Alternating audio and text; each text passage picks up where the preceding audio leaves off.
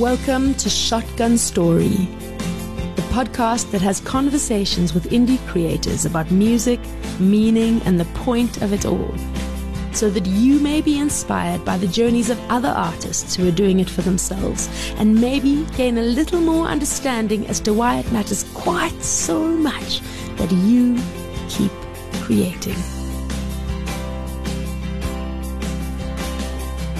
Thando Makhunga is the managing director at Sheer Music Publishing, and she's in studio today to chat to us a little bit about why it matters that your songs are registered and many other things to do with publishing. Many other things. Thank you so much for having me. I'm really excited to chat to you. You've got a beautiful voice, by the way. You should think about radio. Thank you for saying that. So I'm excited to be here. We were chatting just before about how important it is for us as publishers to share information and knowledge, because I think that's the biggest challenge that we see. Whether it's a new entrant into the market or somebody who's just starting up or somebody that's been in the industry for a long time, they don't really understand what publishing means and why it's so important. So I'm really, optimistic that we're able to get through some of the most important things for your audience to know. Yeah, I'm excited. But I want to start a few steps back with you. Okay. And how you found yourself in the music game. Okay. So I originally studied Bachelor of Commerce. So I'm originally from Durban. So that was my trajectory. It's like finance. That's what I studied. And I eventually did a very, very brief stint at Deloitte with the accountants. And I was literally stuck out like a sore thumb. And while I was sort of oscillating between like, what am I actually going to do? I found a passion for broadcasting. So I went into radio at a station called East Coast Radio in Durban. And in that sort of trying to be a presenter, which I failed dismally at, I also grew an interest in programming and music programming in particular. So in music programming, you do end up engaging with a lot of artists and creators, through events. One of the things, and I think life is funny like that. One of my big tasks that I used to do when I was in music programming was putting together the information on the songs that we played on the radio. And one of those things includes the publishing. So who's the composer, who is the writer, who is the singer. And back in the day, that I'm showing you my age now, but it literally used to be a physical CD. Yeah. So you'd be able to see who recorded it, who's distributing it, who owns it. And you also start to understand there are a lot of some of these massive, massive artists that don't write. Right. So they already from the onset, you might have a massive, song on the radio, but the money where once, even at that start where you're hearing it on the radio, you're not even part of the revenue pool because you're not a writer or you're not registered as a writer. At the same time, I ended up doing a very long, career in broadcasting, Prime Media, Kagiso Media, different radio stations, which I won't dwell on. But in that, I was also part of the team that was responsible for reporting a lot of how we use music as broadcasters. So that includes engaging with organizations like SAMRO for our licenses, broadcasters, organizations like Sampra, which does needle time. So we'd actually engage with them in a number of ways. And last year, I sort of did the jump from broadcasting into the publishing space. So it was interesting for me, like as I was thinking about this the other day, I was like, geez, I actually started being the person inputting that information and having a sense right from the beginning that actually J-Lo didn't write that song. It was Ashanti. Most people don't know that. That's the person who's making the money. And that's the person who in 2023, when there is a sync license or J-Lo's performing at the Super Bowl, that is still going to make money from a song that she wrote, when she, in 2001 or whatever the case might be. So it's a very interesting trail in which you can start to see how the money flows. And it's about ownership. Ultimately, that's what publishing, I always say is publishing is about ownership. And I think as creators, one of the things that, yes, you can be in a creative space, sharing with your colleagues and your friends and, we're just vibing or whatever the case might be. That's important. But ultimately, the paperwork and the ownership is where the money conversation starts. And the money conversation is I find sometimes uncomfortable for certain creators to have. Yes. They don't want to think about it. They literally will fob you off on a manager or on a lawyer when you're starting to say, hey, we're actually seeing, because we have access to all of this information, we're seeing that you're generating a lot of revenue on a song that you co-wrote or has been sampled. Are you even aware of this? Oh, speak to my manager. So I think there's a lot of work to be done in the creative community, just around being comfortable around owning things, managing the things that you own. And yes, of course, focus on the creative side because that's what you do. And hopefully also engaging with a publisher that can have honest conversations with you about what is happening with your money. Yeah. So that's basically Thando. Thando has been in the broadcasting media music space for some time. I'm really passionate about South African and African music in particular. Last year, I think I probably did like 6 different African countries, and every single time I was just always amazed at some of the music that is being created, but also I think frustrated by some of the systems that are not in place to protect creators. Yeah. And for us even to be able to help the creator monetize the work that they've created. So, so that's Thando in a nutshell. Okay. So we're going to come back to how the money flows because I think that really matters, and the practicalities and the administration side of it. Correct. What is music publishing?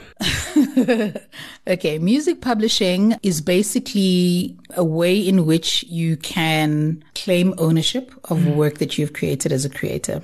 So what we do as publishers is administer your work. So all of the songs that you've written, songs that you've sampled, songs that somebody has used in a movie, in a TV show, in a advertising, we trace and track any usage of the work that you've created. The first step is to own the work. That's the first step. And own it in a way that is clear for everyone involved in that project. So a simple example is you're in the studio, somebody produced the song, somebody wrote the song, somebody contributed to a melody, somebody performed the song. There's something called a split sheet, which would allocate exactly what percentage and what portion of work was contributed by which person. And that can get a bit complicated as well in terms of that discussion, but it starts there.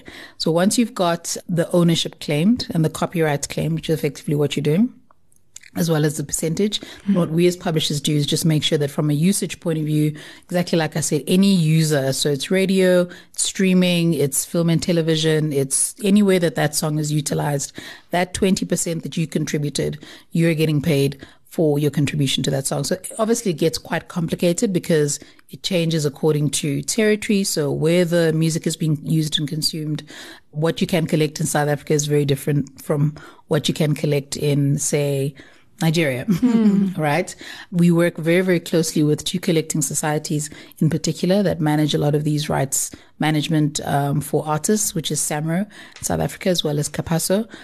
Capasso primarily manages mechanical rights, and then SAMRO does all your performance rights, so including live performances and things like that. So the other thing that I think is very, very important now for creators to know about publishing is that your music needs to work for you, right? So we spend a lot of time as Sheer in particular trying to find opportunities for licensing. So particularly film, TV, advertising, because what we're seeing is that yes, usage is there and thereabouts. The money on streaming is actually quite, minimal.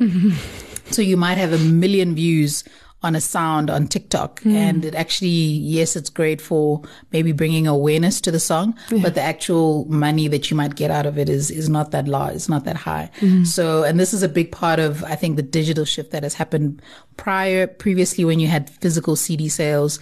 I think artists were making a lot more money from that. But the streaming age has brought about, I think, quite a significant shift. So you have to make the music work for you. And that's what we do. We work with a lot of brands. We work with a lot of distributors like DSPs like Netflix, Showmax, MultiChoice, all of these players, Amazon Prime, pretty much anyone that's using music. We try to find opportunities for your work to be placed in those songs because you can get like significant amount of money. So particularly if it's a big song, right? And all songs are not created equal. That's the other thing. So we find that some creators expect that my entire 10 album, work of music that I've created in my career is going to generate the same amount of music. You might find that it's literally that one song that you have a 20% share on that is making all of the money for you throughout your career. And we do try to explain to them that that's what we're going to focus on, because it's the thing that we're going to pitch. It's the thing that is familiar. It's the thing that is still getting airplay. It's the thing that is, from a publishing point of view, far more valuable than maybe working, all of your 90 songs that you've written throughout your career. So, but again, back to my original point, it starts with making sure that we, as your publisher, know what you've created. We know what you own and what you don't own. We also do a lot of work recently, unfortunately, just on managing copyright infringements. So we see a lot of people don't understand the fact that just because I can sample something, it means that, it's available for me to sample and I can just use it willy-nilly without, speaking to the copyright owner. So we do manage quite a few infringements. Unfortunately, a lot of those are actually of deceased estates, so we see that quite a bit, which I find beyond being just inhumane and just rude. We see people taking advantage of the fact that, maybe this song is from 20 years ago and I'm just going to sample the melody and go on about my life. So that's one of the things that we as publishers also have to do, is just protect your copyright as a creator. Again, the relationship between the creator and the publisher becomes so important, because we need to know what you've worked on. Where do you think it's playing? Are you aware of a project that you've done that they haven't credited you correctly on? And we'll do the legwork in terms of making sure that you get paid correctly.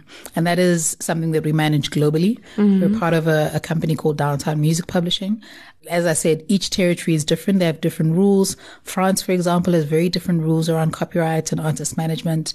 The US has different rules, different amounts of money that gets paid. Asia has its own, different market and different ways of working. So yeah, we work with our team in Downtown as well as with all of the CMOs across the globe, just to make sure we literally are the little rats that chase the cheese all across the continent and across the globe, to make sure that anything that is used that belongs to our client, that they're remunerated correctly for it. And now, if someone doesn't have a publishing deal and they get offered a sync, can they approach you and say, I've been offered this, can you work on this track with me? Yeah. So we do sync only agreements, or it's called a deed of assignment. It could be just for one project. So let's say, for example, you get a request from a client to score a TV ad or something like that, and they just want to use that particular piece of music. You can agree to a deed of assignment, which is just for that particular piece of work. And we can assist you with licensing that and making sure that you get paid correctly. And I think it also is good to have a publisher, just because we're aware in terms of market rates, what's fair and what's not fair. The other thing that we've picked up where clients go directly to a creator to get a sync is they do take advantage of the fact that 9 times out of 10, you're just happy that somebody wants to pay you money. Yes. Right? And they take advantage of that. They take ownership on in perpetuity. They might ask you to sign over all of your publishing rights, which we see not even with just new creators, with some of our very established artists, and we have to intervene and say, yes, it's a massive international, distributor or whatever the case might be, but this is literally going to be lost to you in perpetuity, because it's something that's going to be on their platform forever, literally forever. So 100 years from now, if they decide they want to rework that movie and include your music as the signature tune, you're losing out, your family is losing out, your estate is losing out, so very, very important. I think I understand that some people want to control their own publishing, but I think where we're at and just the ways in which people take advantage of creators, and I'll put it bluntly like that, they are quite deliberate about it. They'll pressure you with a big check, a once-off payment of $100,000 or whatever the amount might be. And the reason they're giving you $100,000 is because the actual value of the thing is probably $1 million. Yeah. Over the life of, how long you're going to be utilizing that music. So I really would encourage people to either get a very good lawyer, so somebody that can advise you on those contracts, and then alternatively, your publisher will be able to advise you as well in terms of, this is a fair deal. These things you don't want to sign over to this particular organization or to, it could be a brand. It could be, it doesn't necessarily have to be a distributor like a Netflix or any of those. But, I would advise, you to rather utilize publisher services. Yeah. Okay. Yeah, and it is possible to do on a per project, per song basis. Okay. So now, if someone wanted to maintain their rights, their own rights, what are some of the administration type things that a publisher would do that an indie would then have to do for themselves as a first step? Yeah. Register their songs with Samro. Because if you're signed to a publisher, your publisher would do that, right? So you can register your songs directly with Samro, and they would always, even if you're signed with a publisher, still pay you your composer share. Yeah. But to manage your publisher share, your publisher obviously would be able to manage it. But if you are self-published, you would still get your publisher share. So yes, the first step is to register with a Samro and to register with a Capasso as well for mechanical rights. However, I think, and it's different across the continent, what we're seeing is, in as much as Samro has its challenges, which I think most of us are aware of, they aren't able to collect as much, outside of this country. So there's some real challenges there, which we're always, bringing to their attention. So I think there's an element of risk, if I could call it that, if you don't have your publisher fighting for you, following up. They deal with hundreds and thousands of clients all the time.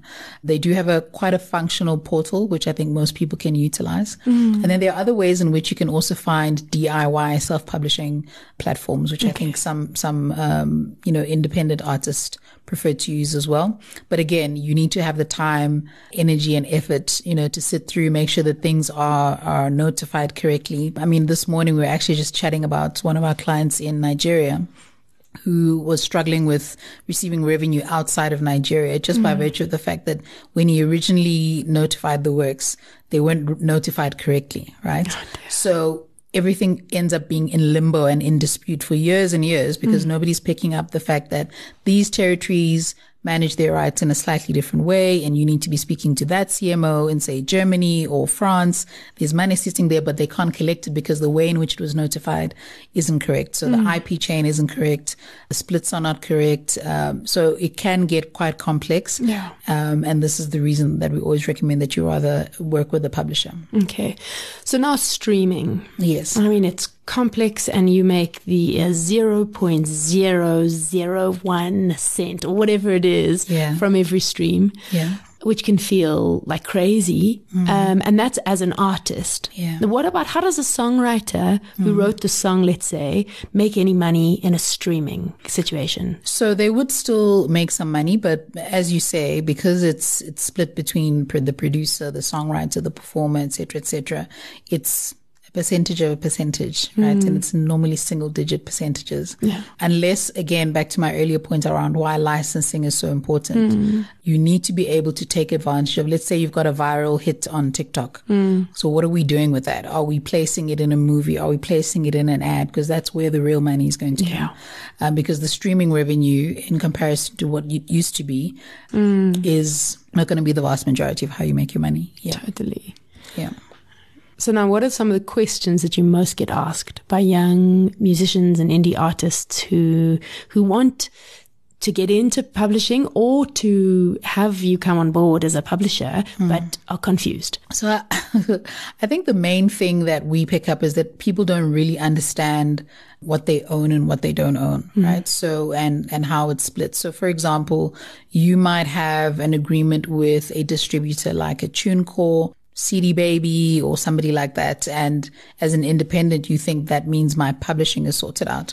That means your master rights are assigned to that particular distributor, but you still haven't taken care of your actual publishing. Yes. So you need to register a company that you sign to, or there are different ways in which you can manage your publishing, and that you need to manage slightly separately, because there are two sides to the coin. There's the publishing and there's also the master rights. So I think that's the one thing that I feel like young creators in particular think, well, I'm on Apple and I did it through CD Baby, or I did it through TuneCore, I did it through whichever distributor, I'm sorted. The money that you're getting is probably only 50% of what you should be getting, because you're not getting both sides. Totally. So how do you do that? You get a publisher. Like I said, I mean, you can sign with a publisher, or you can sign with, there are a couple of self-publishing tools, like Songtrust is another one that you could utilize depending on your level of activity. And they will take you through, like, and from a publishing point of view, there's a lot of information and data that we require. So the split sheets, your CIPC documents, there's quite a lot of paperwork involved in the publishing side. It's not just about seeing your song on Apple Music, on a playlist.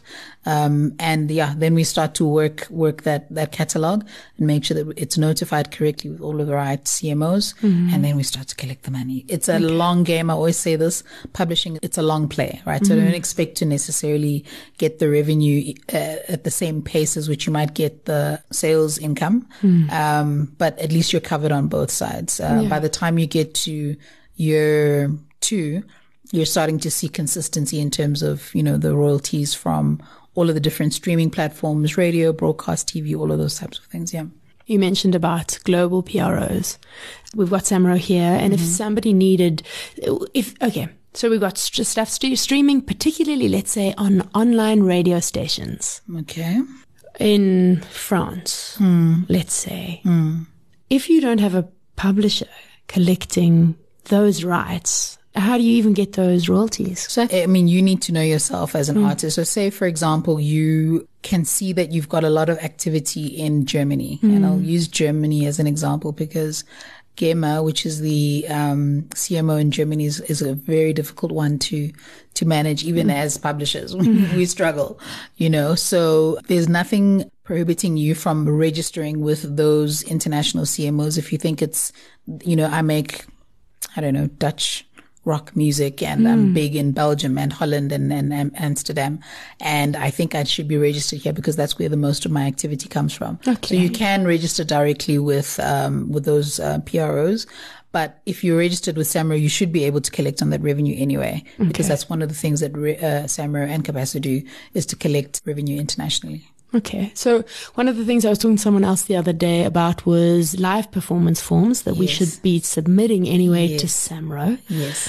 How does that work in terms of, let's say we do a show at a big festival. Yeah. Would you get more money from a live performance form submitted for 10 tracks played at a festival versus that played at a tiny little pub who pays their Samro yearly fee? Yes, so you would get paid more, particularly if it's a large venue and also you've performed a lot of songs. So let's say your set was an hour at a 20,000 capacity venue. It's definitely more than the song being played, say, at a bar. Okay. Yeah, so it's a different licensing structure, and a lot of the time who pays that usage is the event organizer. Okay. So that's why they need that. They need that information from you in terms of your set list, the normal information that you'd fill out. But yes, Samro does collect on that, and they do pay on it. Okay. And do they pay publishing? It's called performance revenue. Okay. Yeah. So they would pay your composer share. And if you're not signed with a publisher, they would also pay you directly if you're the publisher for that music. Yeah. Okay. So very important, I think, just to remind creators around keeping track of those set lists that they do, where they've performed. If you are with a publisher, send it through to your publisher. We'll follow up on it as well. Okay. Alternatively, doing it yourself, you can do that on the Samro portal. Okay. So why should an artist get a publisher? I think it's important to have a publisher because, to my earlier point around what we realize with a lot of creatives is it's not the part of the music business that they're necessarily very comfortable with.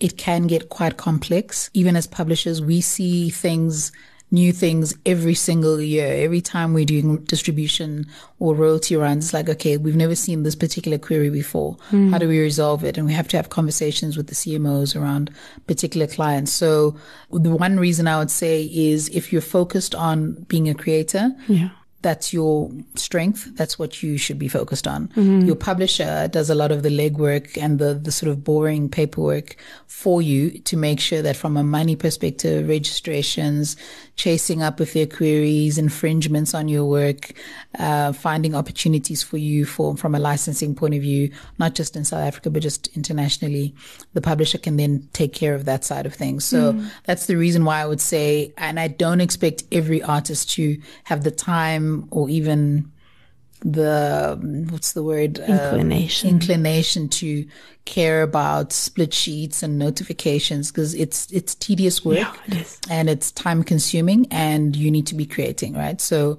a lot of the time, if an artist is, say, for example, an independent artist, and they've got a manager that can do that side of things for them, fantastic, because then you're on top of everything that you're doing. So you're on top of, I did a sample here, or I contributed to a feature to that particular project, and somebody's taking care of that paperwork, fantastic. But what I've realized is a lot of artists don't have the type of team that supports the full 360 of what they do. So whether it's merchandising, marketing, staying on top of the publishing, staying on top of all of your compositions that you've done, are kind of forced to the wayside because we're chasing bookings and gigs, right? Yep. And like I said earlier, there's short-term money and then there's your long-term money. When you're an active artist and you can do all of the gigs and traveling and got a big hit and you're getting all of the bookings, amazing. Take advantage of that. Yeah. But you still need to be thinking about a parallel process which says 20 years from now, when I'm no longer an active artist and I had a big hit that radio was playing to death in 1994, I'm still getting that revenue. And I don't have to physically be anywhere because I'm now like 45 or whatever the case might be. Totally. And the bookings are not quite coming through at the same rate. So I think it's important to have a plan for both. So when I'm an active artist, I'm getting all the bookings. I'm on the covers of the magazine, trending list, and I'm hot right now. But then what happens in the future? God forbid something happens to you as well. I think the other thing that we're seeing, and we're actually talking about it last week in the office, we've seen a couple of very prominent deaths of, artists in their prime. And I'm hoping that it also brings to mind to the creative community how important it is to have ownership of your work, because that's the legacy that you leave behind for your children, for your family, for yourself as a creator. Because, we last year went through a very similar process with Ricky Rick, who's one of our clients, top performing client, just all around, and went through a process of now seeing a lot of people taking advantage of the fact that he passed away, sampling his work, sampling his voice. And unfortunately, I feel like 90% of the stuff that we do now for Ricky Rick is around copyright infringement. And that's us having to step in, because at least he has us and his estate has us to defend him, beyond his active career. So very, very important, I think, from a estate management point of view, to also make sure that your publisher knows what belongs to who and can maintain that for you. It's an asset, it's an asset for your children. It's an asset for your family that they can monetize if they decide to sell the rights to that music. That's completely up to them, which we have done for some of our clients that have passed away. It will always keep generating money for you while you're an active artist and also when you've passed away. So that's, I think, one of the other things that I think is important is the thing that you're building now is an asset class. Like that's the only way that I can describe it. It's a property. Right. It's property that you own, just like you would own your house and your car and things like this. And it needs to be protected and managed by people that understand the nuances of publishing. So I think that's the other thing. It's a little bit on the more morbid side, but a very real thing.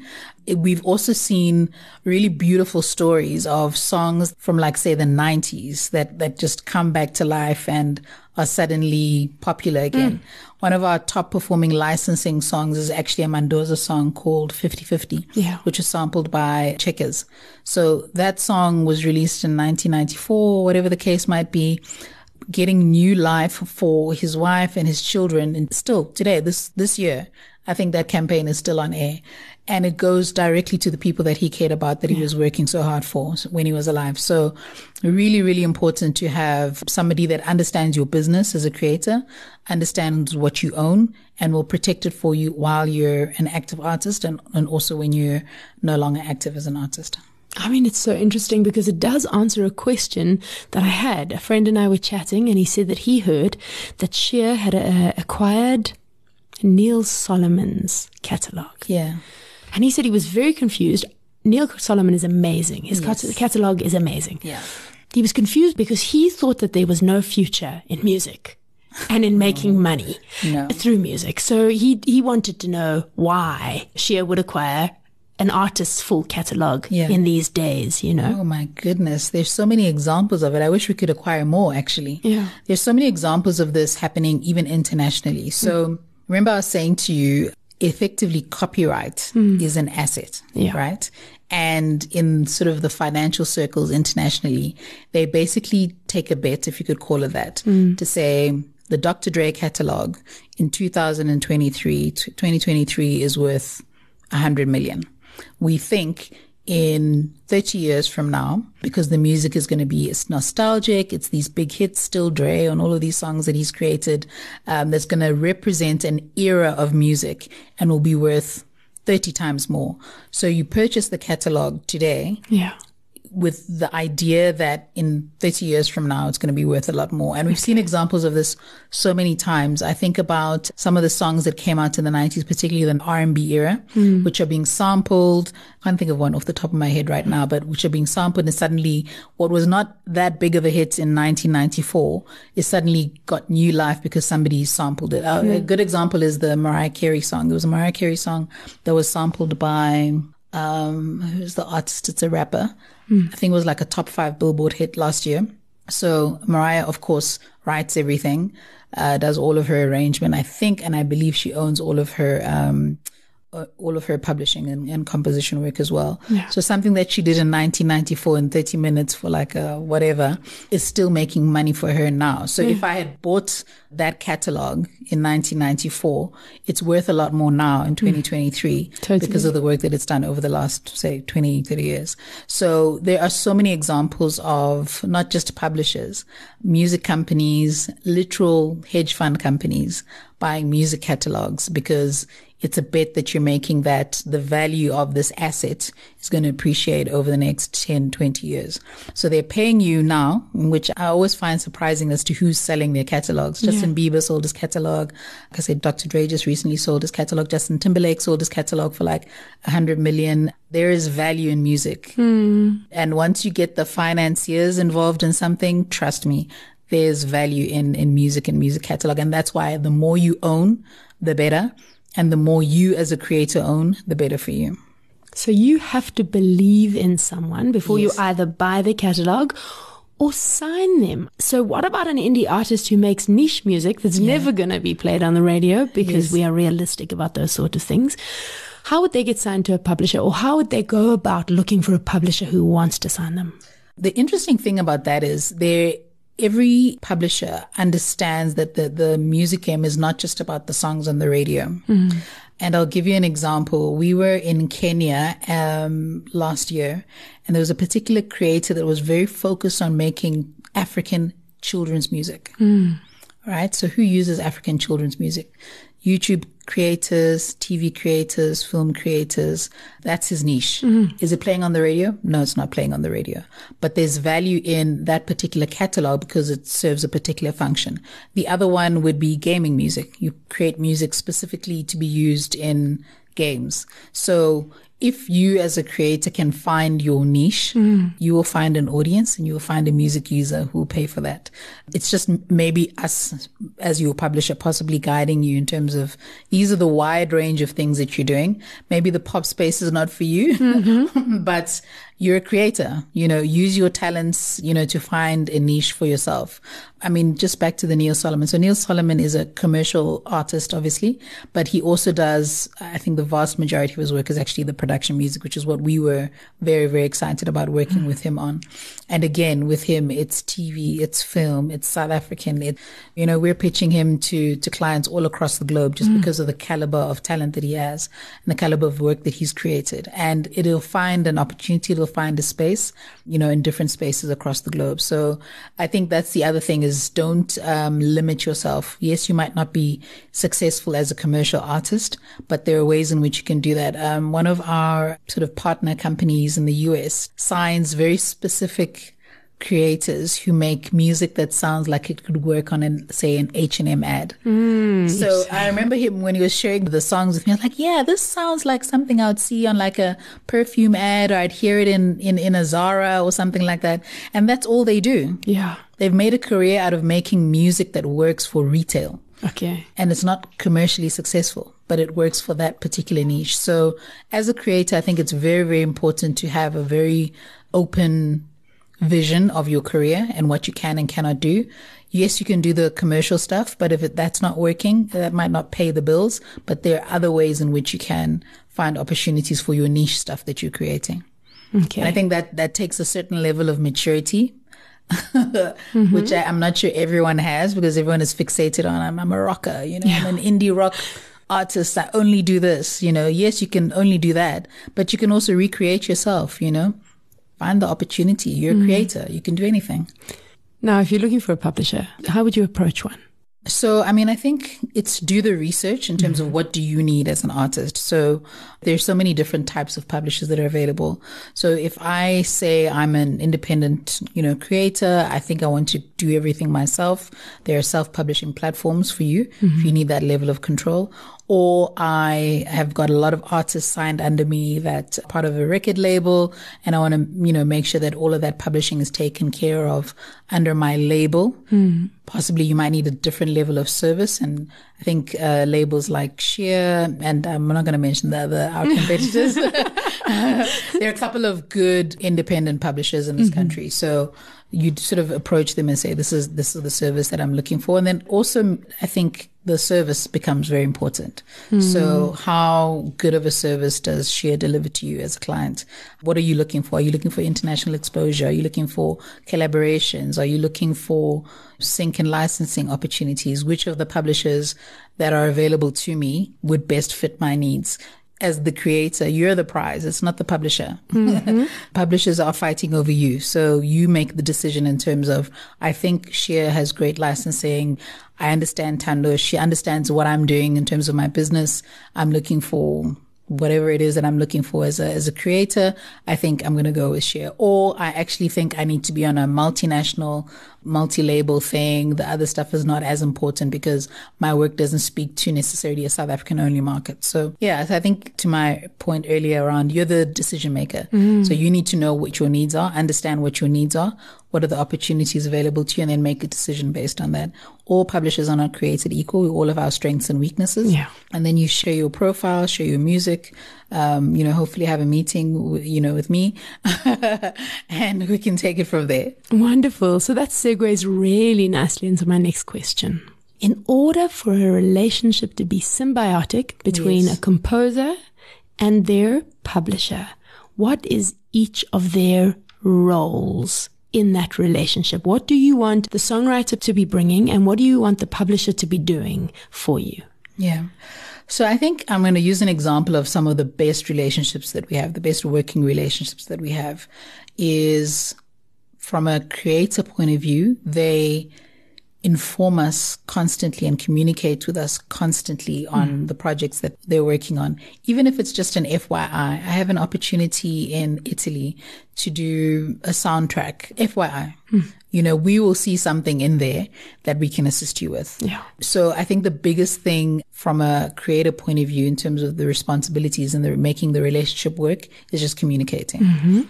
Sharing that information, share the audio. I've signed a thing with a company here, or so this person wants to use my music there, communicate with us. And then our big responsibility from a publisher point of view is you need to hold us accountable on all of the stuff that you shared. So yes, you sent through your new project. Is it all licensed? Are we finding any problems? Because one of the things that we also do find is as we're sort of notifying your works, you might find that somebody else has notified it and the splits are not what you said they were, so it's for us to report back to you timelessly and regularly on where we're at with your work, what we're pitching for you, which is something that a lot of our clients ask us to do from a licensing point of view, and then reporting back to you. So I think it's a symbiotic relationship, as you said. We're only as good as the information that we have, and the more information we have, the better we're able to service you as a client. I think it's also just understanding your business, so some of our clients, for example, yes, maybe they might not have a big footprint in South Africa just because of the style of music that they do, and they're looking for opportunities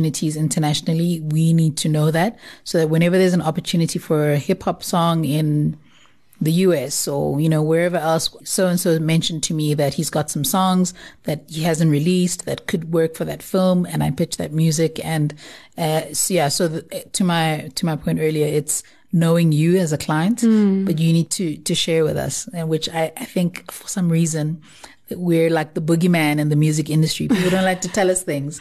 No, literally, people will just do work and just not tell their publisher, you know, and then they're surprised when they're not getting the revenue from, you know, particular projects that they did. So there's an element of trust and transparency that needs to exist between publisher and client. So that's, I think, probably the biggest challenge. Yeah. And I suppose you've just mentioned one of the perks of having a publisher is that you guys are connected to a lot of people in a lot of spheres. Yeah. So you will hear when something is necessary somewhere that we wouldn't as indie artists. Yeah, absolutely. I mean, we have a Slack channel with all of the briefs. It's literally my favorite thing to do when I have some time, just to go through the briefs and like all of the different opportunities that are available internationally for very niche types of sounds. It's also very big money, you know? So those types of things, if I know, actually we've got a client who's based in Leeds that can just jump in and do that Afrobeats song that you requested for your brand, you know, let's get in touch with them and they can do something. So again, it's just about knowing your client and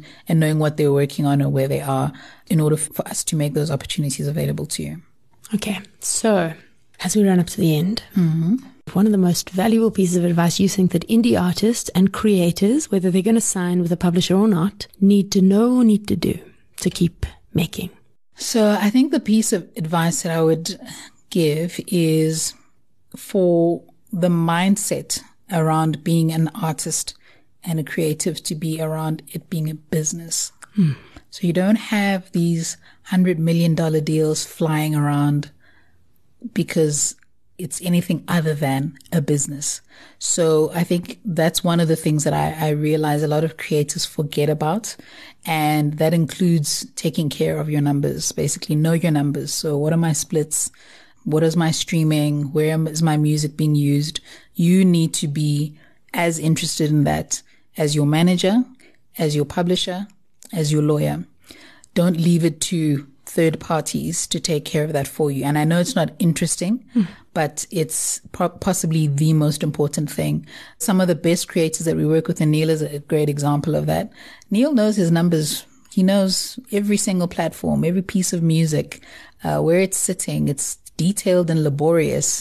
He also has a very high output rate, but he's on top of every single piece of music that he's created over the last, 20 years. Yeah. So it can't just be about the fun creative side. So there's the business element of the music industry, which whether you're an indie artist or signed to a label, you need to be just as passionate about. It's literally your money. It's your work. It's your copyright. It's your asset that you're building. It's your life's work, so you need to be as focused on that as you are about performing in front of, your fans. So that is the one thing I would say. And I think maybe just to step back, professionalism is very important. I find that the most successful artists, even if they're not the most talented, are probably the most professional. They're just on top of their game. They show up when they need to show up. They do the paperwork when they need to do paperwork. They respond when we ask them, for licensing queries. They're professional. They operate and they see themselves as professionals. They're not just, somebody who's doing it for fun. Yeah. So I think there's a huge amount of scope and opportunity for indie artists in particular at this time. I think that's probably the best place to be, actually, is for you to be in control of your career. But it does take a lot of work, and you just need to have the right team around you. Have a great publisher, have a great label, have a great marketing person, have a great talent development person, and you can make a lot of money in this industry, even as an independent artist. Amazing. Slightly off topic, but not off topic at all. What were you listening to on the way over here? So I'm a serial Shazammer. So whenever I watch anything, I'm always like, what is this? What is this? So I was listening to a song by a Nigerian artist called Kiz Daniels called Odo. That's what I was listening to. Oh, wonderful. So that's Shazam. So I'm always like, when I'm in the car, like, what was I Shazamming? What was I watching? And I'll watch something. I was like, oh, that's a nice piece of music. What is this? Yeah. So my playlist is just anything that I come into contact with at a store and on a show, wherever, with my Shazam playlist, actually. Oh, I love what I listen to more than anything. So nice. And how can people get in touch with you or share in order to either find out more or pitch their music or just see what's happening in the music publishing game? You can always go to our website, subscribe to our newsletter. Our newsletter is not just about our clients. We do a lot of informative content on there, exactly to my, what I was saying about that information gap that exists. So we've got people that subscribe to our newsletter in Kenya, Nigeria, all over the continent, just because they want to know what's going on. Yeah. So we do a lot of content on there that's just information. So if you go to our website, sharepublishing.com, there's a way in which you can subscribe to the newsletter. If you want to approach us in terms of sharing your music and maybe just request for information, it's info@share.co.za. And we get a lot of queries as well from that email box, which is literally like submissions, basically. So we go through it, we sit and listen, we give you feedback. Yeah, so that's the other way. And then my personal email is thandom@share.co.za. So if you want to reach out to me specifically about something, you can also email me. Amazing. Thank you so much for coming in. Absolute pleasure. I could talk about this all day. We might need to have you back. Okay. If things come up or people send questions this way, maybe we'll talk again. Absolutely. Thank you so much. It's been an absolute pleasure. And yeah, hopefully we'll connect again. Yeah, I look forward to that. Okay, cool. If you are an independent artist whose passion for what you do can inspire or fuel others, get in touch. I'd love to chat.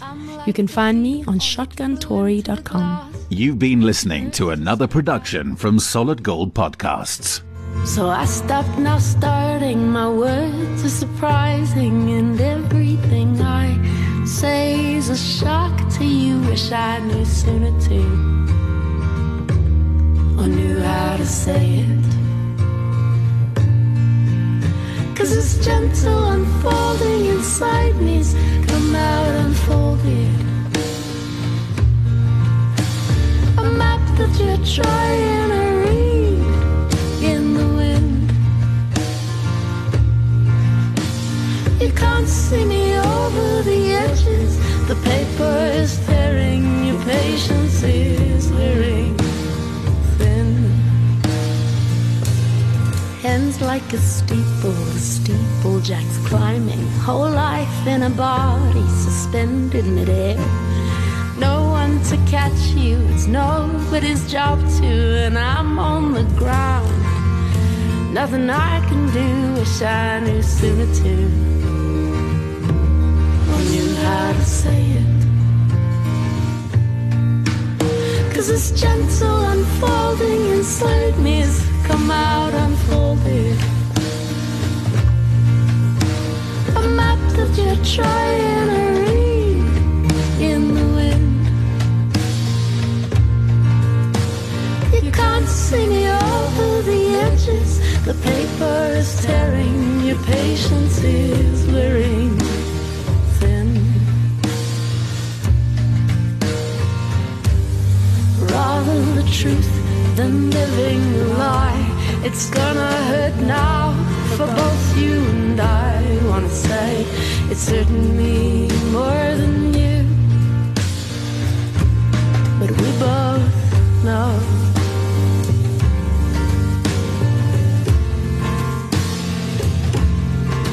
We both know that's simply not true.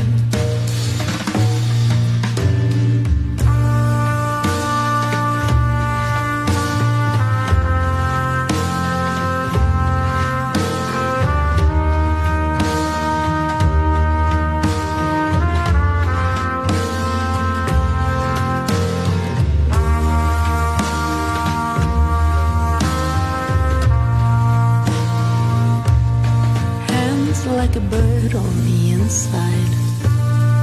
Open the window, it's not flying out. I'm like the beak on it, flew into the glass, and it hurts to speak out. So I stopped now starting, my words are surprising, and everything I say is a shock to you. Wish I knew sooner too, I knew how to say it. 'Cause this gentle unfolding inside me's come out unfolded.